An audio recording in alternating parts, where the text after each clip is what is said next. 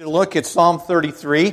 Many of us would probably think about the 4th of July, and we would think, well, it's just a routine that we go through, and we're thankful for those that have come before us. But I want to unveil, if I could, just for a moment, and kind of remove the reptile's grip upon your understanding of what's going on in the world today, so that you can see really through all of that to be able to understand what America is and what it is to be and what we really are. And I chose this psalm for many reasons. Of course, we have 22 verses in the psalm itself, but we ended up cutting that down a little bit so that we could get everything in this morning. But I appreciate your attention, and I appreciate you reading the verses with me. But let me just explain a little bit. This psalm is written by David, King David, and it was written after his kingdom increased. And it was increased because they fought and they got victory over the children of Ammon, or the Ammonites, if you would. They were enemies. And of course, the account of this psalm, and by the way, most of the psalms you can trace back to a portion in the Kings or in Samuel or the Chronicles, that you can actually find where this event happened, and then the psalm, of course, that comes out of it. And so I want to read to you the account that took place, and then the psalm that was written. We were able to read that. So if I take you back to 2 Samuel, you don't have to look at that, verse number 12. We're going to just look at 26 through 31. Let me read it to you. Just follow along, if you would, in your thoughts for a moment. And Joab fought against Rabbah of the children of Ammon, and took the royal city. And Joab sent messengers to David and said, I have fought against Rabbah, and have taken the city of waters. Now therefore, gather the rest of the people together and encamp against the city, and take it, lest I take the city and call it after my name. And David gathered all the people together and went to Rabbah and fought against it and took it. And he took the king's crown from off his head, and the weight thereof was a talent of gold with precious stone. And it was set on David's head. And then he brought forth the spoil of the city in the great abundance, and he brought forth the people that were therein, and put them under saws, and under harrows of iron, and under axes of iron, and made them pass through the bricklin.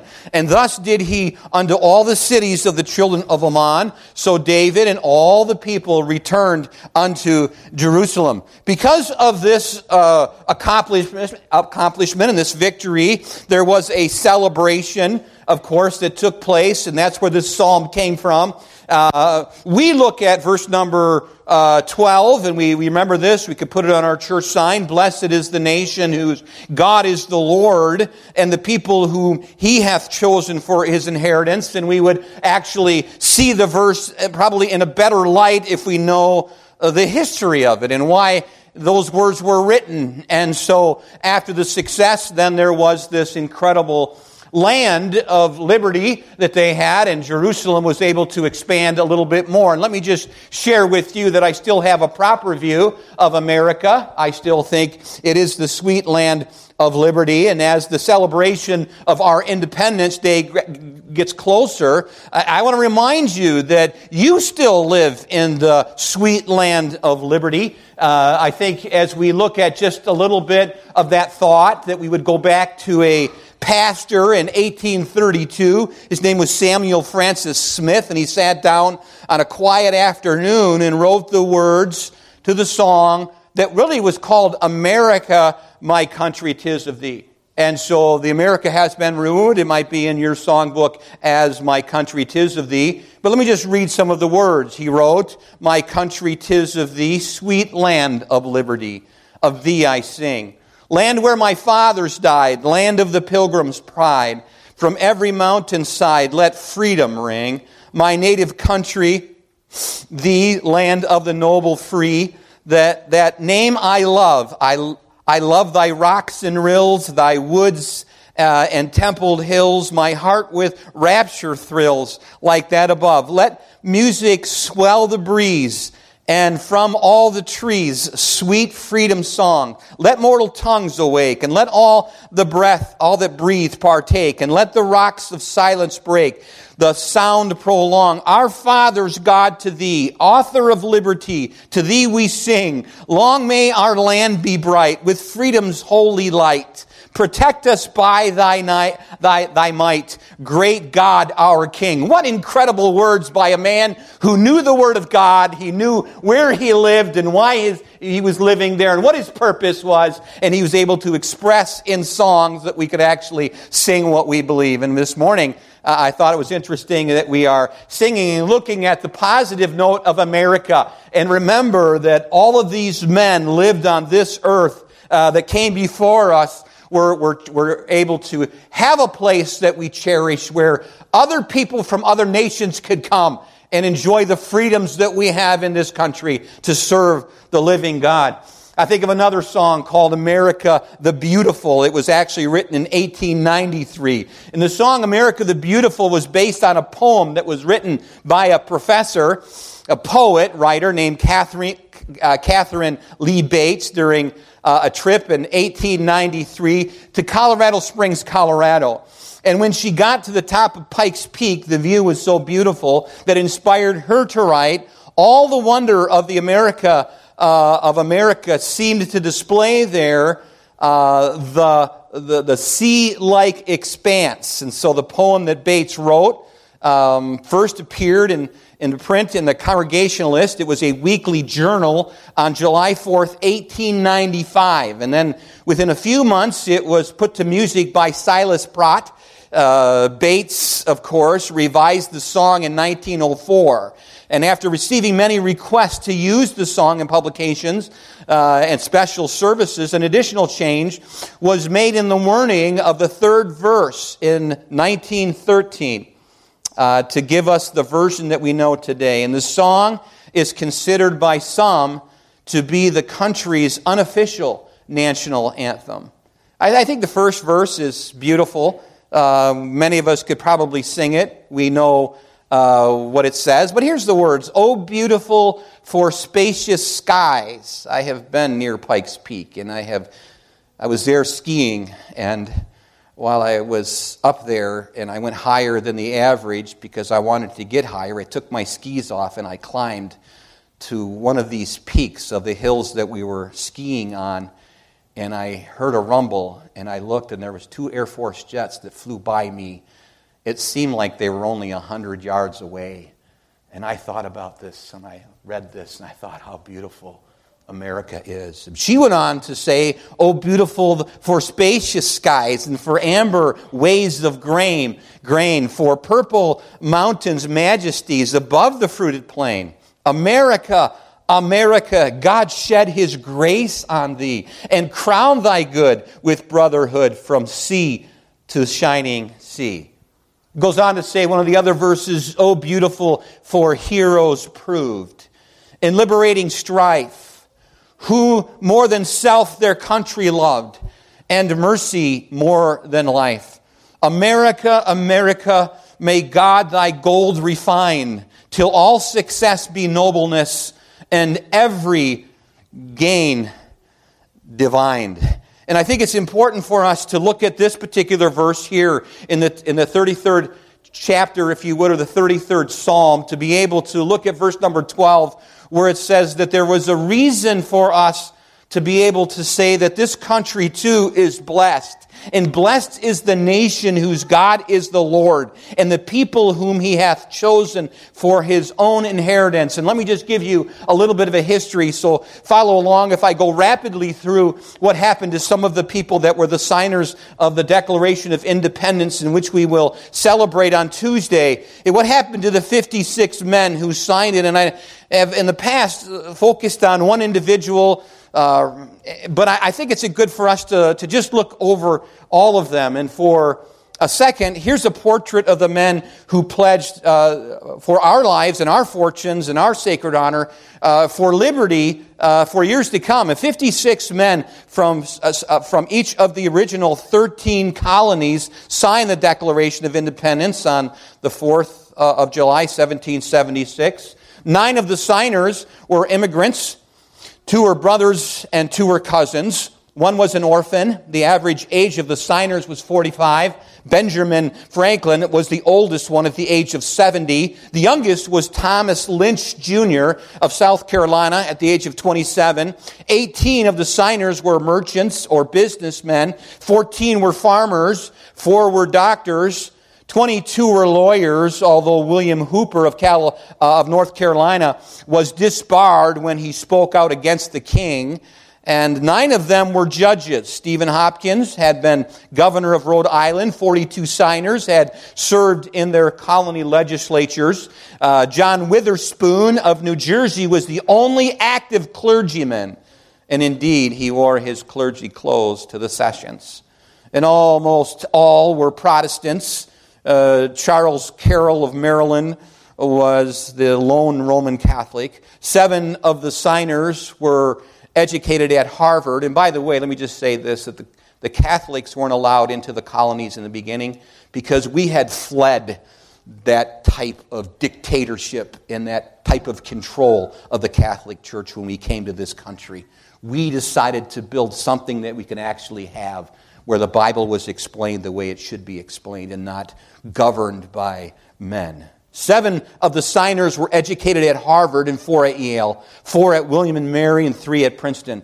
William Witherspoon, of course, was the president of Princeton, and George Wythe was the professor at the William and Mary College. His students included the Declaration scribe Thomas Jefferson. 17 signers fought in the American Revolution. Thomas Nelson was a colonel in the 2nd Virginia Regiment and then commanded the Virginia military forces at the Battle of Yorktown. William Whipple served with New Hampshire militia and was the commanding officer in the divisive Saratoga campaign. Oliver Wolcott led the Connecticut regiments sent for the defense of the New York and commanded a brigade of militia that took part of the defeat of General Burgoyne. And I wanted to say this too, and I didn't focus on him, was Caesar Rodney, who had cancer of the face, who many times wore a handkerchief over his face that actually rode his horse through the night, through hour upon hour, just to be able to make it, to be able to sign the Declaration of Independence. John Hancock, of course, held the same rank in the Massachusetts militia. And these were all built by men who had an incredible proper view of who God is. And let me just say what they gave for just a moment. Bear with me. The British captured 5 signers during the war. Edward Rutledge, Thomas Hayward, and Arthur Middleton were captured at that time at the Battle of Charleston in 1780. George Walton was wounded and captured at the Battle of Savannah. Richard Stockton of New Jersey never recovered from his incarceration at the hands of the British loyalists, and he died in their hands in 1781. Thomas McKean of Delaware wrote John Adams that he was hunted like a fox by the enemy, compelled to remove my family 5 times in a few months. And Abraham Clark of New Jersey had 2 of his sons captured by the British during the war. 11 signers had their homes and properties destroyed. Francis Lewis, New York home was completely destroyed, and then his wife was taken as a prisoner. John Hart's farm and mills were destroyed when the British invaded New Jersey, and he died while fleeing the capture. And Carter Braxton and Nelson, both of Virginia, lent large sums of money to their personal fortunes to support the war effort, but were never repaid. 15 of the signers participated in their state's constitution conventions, and 6, Roger Sherman, Robert Morris, Benjamin Franklin, George Clymer, James Wilson, and George Reed signed, of course, the U.S. Constitution. And after the Revolutionary War, 13 signers then went on to become governors. 18 served as the state legislatures. 16 became the state and federal judges. 7 became members of the U.S. House of Representatives. And 6 became U.S. senators. And James Wilson and Samuel Chase became Supreme Court justices. Jefferson and Adams and Elbridge Gary, each became vice presidents, of course, and Adam and Jefferson later became presidents. 5 signers played major roles in the establishment of colleges and universities. Franklin, of course, the University of Pennsylvania. Jefferson, the University of Virginia.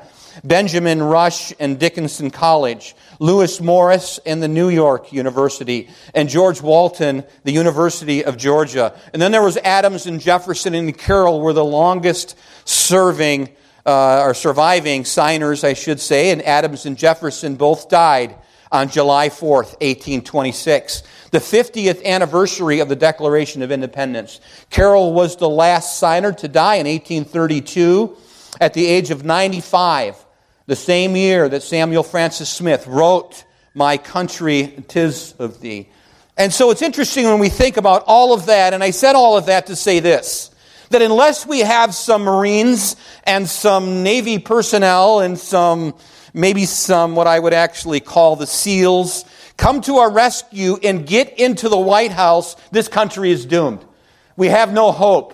We have no hope outside of men that have fortitude and that have God on their side. Because without God on our side, we will not be able to continue on as a nation. We'll become like all the other nations. They will flood us and maybe even take us. And just take a look at how many billions of dollars were spent in the last couple of years. $2 billion to buy up the farmland in America. And the Chinese have done that. And how can that happen? How can that happen? Because we have allowed ourselves to not understand what it takes to be what God desires for us to be as a nation. My desire is not to scold you, but to help you understand that this nation is in great need of people that will love the Lord and people that will actually understand what our forefathers believed. And I want to give you 4 things. If you look at your Bibles, I want to bring them all out of here, and we'll be done in no time. It won't be long on these 4 issues, but I think they're needed to be said.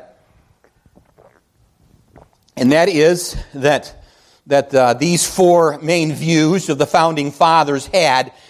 We also see in the text of the Scriptures, in 1 through 3, I see that these particular people that actually began America had this view of God. It was a proper adoration toward the God of heaven. Look at the verses in verses 1 through 3. It says, "Blessed is he whose transgression," in verse number 1 of chapter 33, "Rejoice in the Lord, O rejoice ye righteous, for praise is comely." That word means suitable, or it is beautiful for the upright. So we rejoice in the Lord. We rejoice in the proper things. I like it when people talk about America, but this bothers me. It bothers me when people get up and they talk about America and they're in their beds this morning asleep. They're not praising God. They're not worshiping the God of heaven. I don't think you can be a true American without worshiping the God of heaven. I really believe if you're not a person who believes there is a God in heaven who rules everything, that you're not a true American. You can go ahead and shoot me if you want to, but I really believe that a true American will believe that there is a God. His name is Jehovah, and He sent His Son, Jesus Christ, to take away the sin problem. And only by the blood of His Son, Jesus Christ, can we be saved. And our nation was built upon that.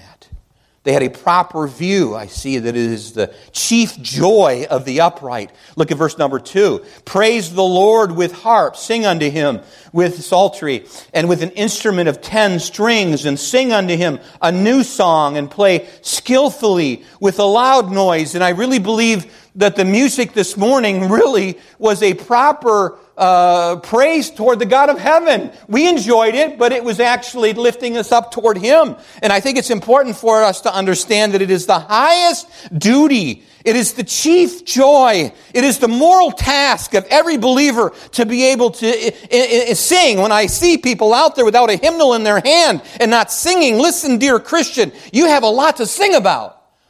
God has given us this wonderful land, and He's given us, and it challenges me and encourages my heart when I hear good music and people praising the God of heaven.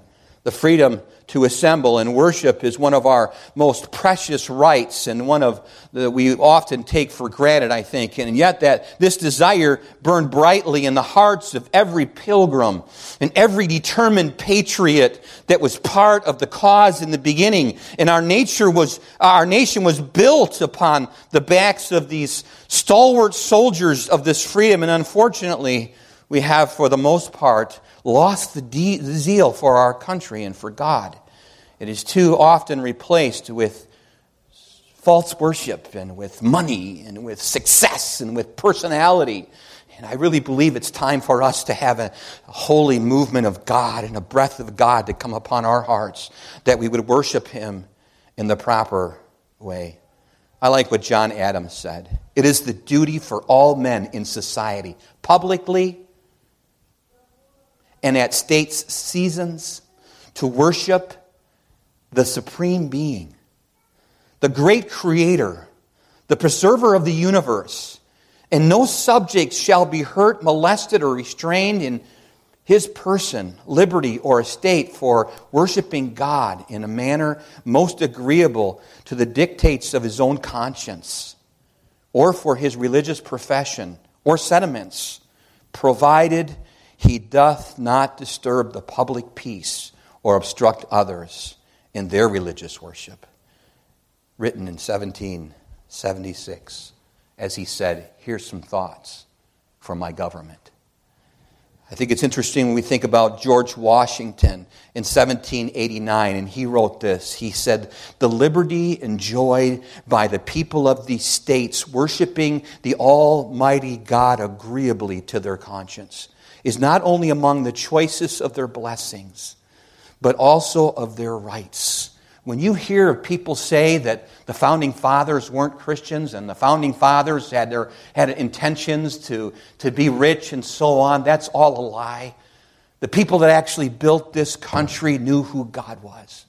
And they desired for us to have a holy understanding of who God is, and a passion and a desire to be able to worship Him.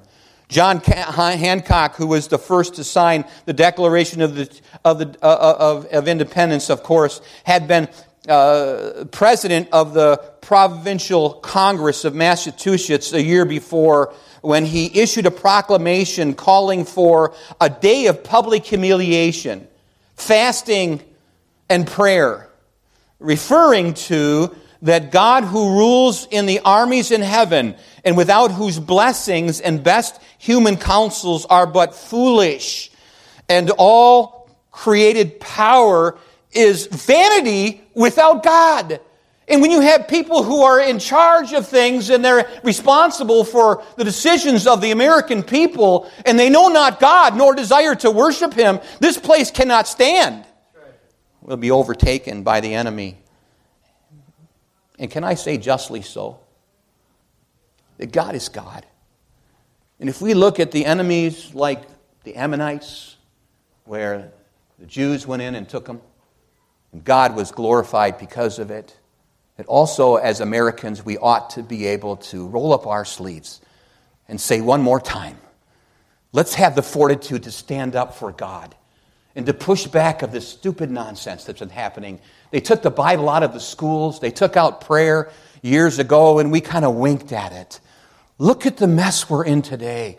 And the only hope is in Christ. And so we must understand that America needs to return to the proper view and adoration toward God. And if we do what God desires for us to do, then He will remember America. But if we remain to be engulfed in our own desires and have our own purposes and our own passions, we are going to be cursed like other nations. And then I see something else in verses 4 and 5. There is the proper view of the inspiration of the Scriptures. And this is very important. You have in front of you the Bible, and we have neglected it. But let me just read it to you. I think it was wonderful to be able to stand up and read the Scriptures. But look at verse 4 and 5 again, if you would. The Bible says in verse number 4, "For the word of the Lord is right, and all His works are done in" what? Truth. And He loves righteousness and judgment, and the earth is full of the goodness of the Lord. And remember the psalmist wrote in Psalm 19, verse number 7, the law of the Lord is perfect, converting the soul. The testimony of the Lord is sure, making wise the simple. And so mightily grew the word of the Lord and prevailed. Psalm 33, verse number 4 says, for the word of the Lord is right, and all his works are done in truth. And the Lord, he loveth righteousness and judgment, and the earth is full of the goodness of the Lord. Because the word of the Lord is right, that means that his counsel and his commandments to the governments of the nations are right, they are steadfast, they are certain, and the word of God, of course, is done in truth, that it is effective in its execution. Someone wrote this concerning that particular phrase and that particular verse. They wrote this in the commentary, the word of the Lord is right. He is infinitely wise and can make no mistakes. And all his works are done in truth. And all the words and the laws and the promises and the threatenings of God are perfectly true and just. And the dispensations of his providence and mercy are equally so. And when he rewards or punishes, it is according to truth and to justice. And I think that we've got our minds being flooded with all kinds of satanic thoughts these days about America. And when we have to go back and remember on July 4th, 2023, and go back and remember what this country was established to do. And it was to praise the God of heaven and to worship him. John Jay said this, of course, concerning the Bible. He said, the Bible is the best of all books, for it is the Word of God and teaches us the way to be happy in this world and in the next. Continue, therefore, to read it and to regulate your life by its principles. What great advice by somebody who lived before us, one of these great fathers that we look to. They said, the Word of God was it. It was established in the heavens. It gave us the ability to be able to live the life that God wants us to live and strengthens us. And you know as good as I do, when the Word of God is being read, you know that this is the Word of God. Down deep in your heart, you know that this is truth. And the Spirit of God is speaking to you, saying, run to the truth and hold on to the truth. Buy the truth and sell it not, and stay steadfast. And Noah Webster, one of my favorites, of course, because of the 1828 dictionary that he wrote, but this is what he said: the moral principles and precepts contained in the Scriptures ought to form the basis of all our civil constitutions and laws. And all the miseries and evils which men suffer from the vices and from crime and ambition, injustice, oppression, slavery, and war proceed from their despising or neglecting the precepts containing the Bible. What this Congress needs in America today is the Word of God back into the White House, and somebody who has the fortitude to say, this Bible is true. And unless we come back to it, we're doomed. We can play the game and say that Trump's the answer. He's not the answer. The White House has never been the answer. The church house has been the answer. And the judgment of God will first come to the house of God. I don't know what your view of God is today. Maybe you have a religious view of Him. I don't know. But this is what the founding fathers believed. There's two more, and I know I need to cut down, and I'll try to get done earlier than I can. The time is depleting. But let me just say this, that the third thing is that the proper view of the creation of the universe is in verses 6 through 12. And look at your text with me. They had a proper view of this. The founding fathers did, and I'll show that to you in a minute. But look what it says. It says, by the word of the Lord were the heavens made, and all the host of them that breathe of His mouth. He gathers the waters of the sea together as a heap, and He layeth up the depths in storehouses. Interesting, because verse number 8 says, all the earth fear the Lord. Let all the earth fear the Lord. Let him honor, have a healthy fear of Him. Let all the inhabitants of the world stand in awe of Him. For He spake, and it was done. He commanded, and it was done, stood fast. The Lord brings the counsel of the heathen to naught, and He makes the devices of the people of none effect.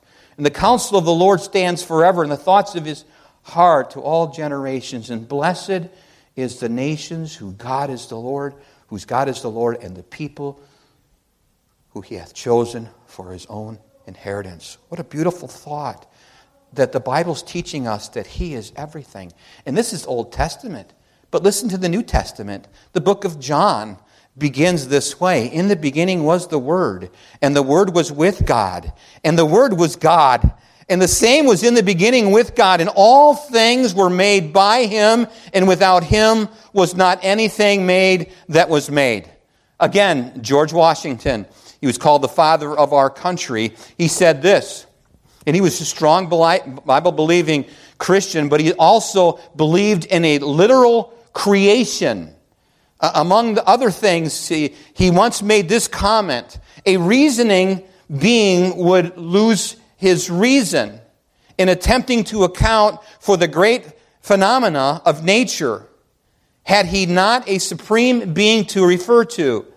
And well has it been that if there had been no God, mankind would have been obligated to come up with one on his own. In other words, that God created all things, and if you don't believe that, what are you going to come up? What's going to be the philosophy? That we came from monkeys? You think you can actually believe that? We have in this country, and those in an institution that think in evolution. Listen, as foolish as I may seem to you, I really believe that God created everything in 6 days and rested on the seventh day. I still believe that, and the Founding Fathers did too. I like what Dr. Henry Morris wrote, and many of you look to him. He said this: in fact, all the signers of the Declaration of Independence and the delegates of the Constitutional Convention, as well as the delegates of the various sessions of the Congregational Congress, at least so far as known, were men who believed in God and the special creation of the world and mankind. Nearly all were members of the Christian churches and believed the Bible as to be the inspired Word of God. This had been true of their forebears as well, because in colonial times, he goes on to say that the Bible was the primary tool in educational process. In fact, according to Columbia University professor Dr. Lawrence A. Kremen, the Bible was the single most primary source for the intellectual history of colonial America. From their knowledge of the Bible, a highly literate, creative people emerged. Their wise system of education was later replaced by a man-centered system, which has caused a steady decline in the literacy and creativity. What that is telling me is this was written a while back, dear friend, and what we have now. We have ignorant people on the news talking all kinds of nonsense. And I think to myself, a sixth grader that went through 1 week of vacation Bible school has more understanding of God than those that are actually speaking on the news. You know why? Because they're willingly ignorant. They don't want to accept our God. And since they don't want to accept our God, they're after you. They don't like you. It's just the way it is. No wonder the evolutionary historian, Gillian, I better move on. I've got to keep going. The Bible says very clearly, for by him were all things created that are in heaven and that are in earth, visible and invisible, whether they be thrones or dominions or principalities or powers, and all things that were created by him and for him. And he is before all things, and by him all things consist. And so hallelujah, and shame on the public school system. Amen. Let me go to the next point. Proper view of the salvation of mankind. This is what these men have, verses 13 through 22. I'm not even going to read them. Verse number 10 talks about how all wisdom comes from God. The Bible talks about how he is all-seeing in verses 13 through verse number 15. The Bible actually speaks about how almighty he is in verses 16 through 18. And he is all-saving in verses 19 through 22. And so the Bible gives us the understanding that he is all-saving. And I want to read verse number 19 to you. That this has all been said to deliver their soul from death, to keep them alive in famine. And our soul waits for the Lord, and he is our help, and he is our shield. For our heart shall rejoice in him, because we have trusted in his holy name. And let thy mercy, O Lord, be upon us, according as we hope in him. So he is our only hope. and He is our only help. The Bible says very clearly in Acts chapter 4, verse number 12, "Neither is there salvation in any other, for there is none other name under heaven given among whereby we must be saved." And can I tell you that the average church this morning that is actually gathering people together is not talking about Jesus. They're talking about how they can be more inclusive and more tender to be able to not offend. Can I tell you something that Jesus does offend people? It offended Him so much that they said, "Crucify Him." And those same people that spit in His face and beat Him to a pulp, the same attitude is alive today. And those that want to live righteous in this world will be persecuted also. And so we know that it is not an easy road, but we know this, that if those before us believed Psalm 33, that we ought to believe it too. And we ought to have the same kind of concept and understanding. So lastly, consider the testimony of John Jay. I'm all done. The first Chief Justice of the United States Supreme Court. In an address to the American Bible Society, of which, of course, he was the president, he said, "The Bible will also inform them that our gracious Creator has provided for us a Redeemer, in whom all the nations of the earth shall be blessed, and that this Redeemer has made an atonement for sins, the sins of the whole world, and He has opened up a way for redemption and salvation to all who come to Him." Have you come to Jesus? Have you simply said, "Lord, I know I'm a sinner. I open my heart to You. Come into my life and save me." Oh, listen, you can go to church and you can go ahead and be baptized by all kinds of religions and you can go ahead and do all kinds of things and you'll end up in hell. The only thing that will save you is humbling your heart before the God of heaven and accepting what Jesus did on the cross for you 2,000 years ago. I'm so thankful that somebody told me as a little boy, "Jesus loves me, this I know, for the Bible tells me so." I'm so glad. As a little boy, I knew that that was true. And I'm so thankful that a lady came at the age of 7 and showed me that I could actually receive Him into my heart and into my life. And all of these years, from the age of 7 to now I'm 62, I can tell you, I've never seen the righteous beg for bread. I've never seen anybody regret that they repented and came to Him. If you haven't come to Christ, come to Him today. Come to Him the Bible way, because there's salvation in none other but humbling your heart, admitting you're a sinner, and receiving Him as Lord. Every head bowed and every eye closed this morning. I don't know what's going on in your heart. Maybe there's some doubts and some concerns going on about your own life personally. My main goal was to glorify God this morning and tell you that America, the beautiful, and the home of the sweetness of the brave and the true, that maybe in all of this you understand that there's some things that you need to take care of personally. And God has already been working in your heart, and you'd say, "Pastor, I need Jesus in my life. I don't need more religion, I need Jesus." And maybe you understand that. And you've never opened your heart and received Him. And today you'd say, "Pastor, would you please pray for me? I won't point you out, ma'am. I won't point you out, sir. But I'll do this. I will pray that God will open your eyes to the truth of His Word." And this morning, maybe you just simply say, "Pastor, would you pray for me? I'm not sure I'm going to heaven. I'm not sure about all of that. But I need Jesus this morning. Would you pray for me?" Is there anyone that would simply just say, "Pray for me"? No one's looking around. Thank you for your honesty, sir. Thank you. Thank you so much. Thank you for your honesty, ma'am. Anyone else would say, "I need Jesus in my life. I got all kinds of other things involved. I got my money taken care of. I got my retirement.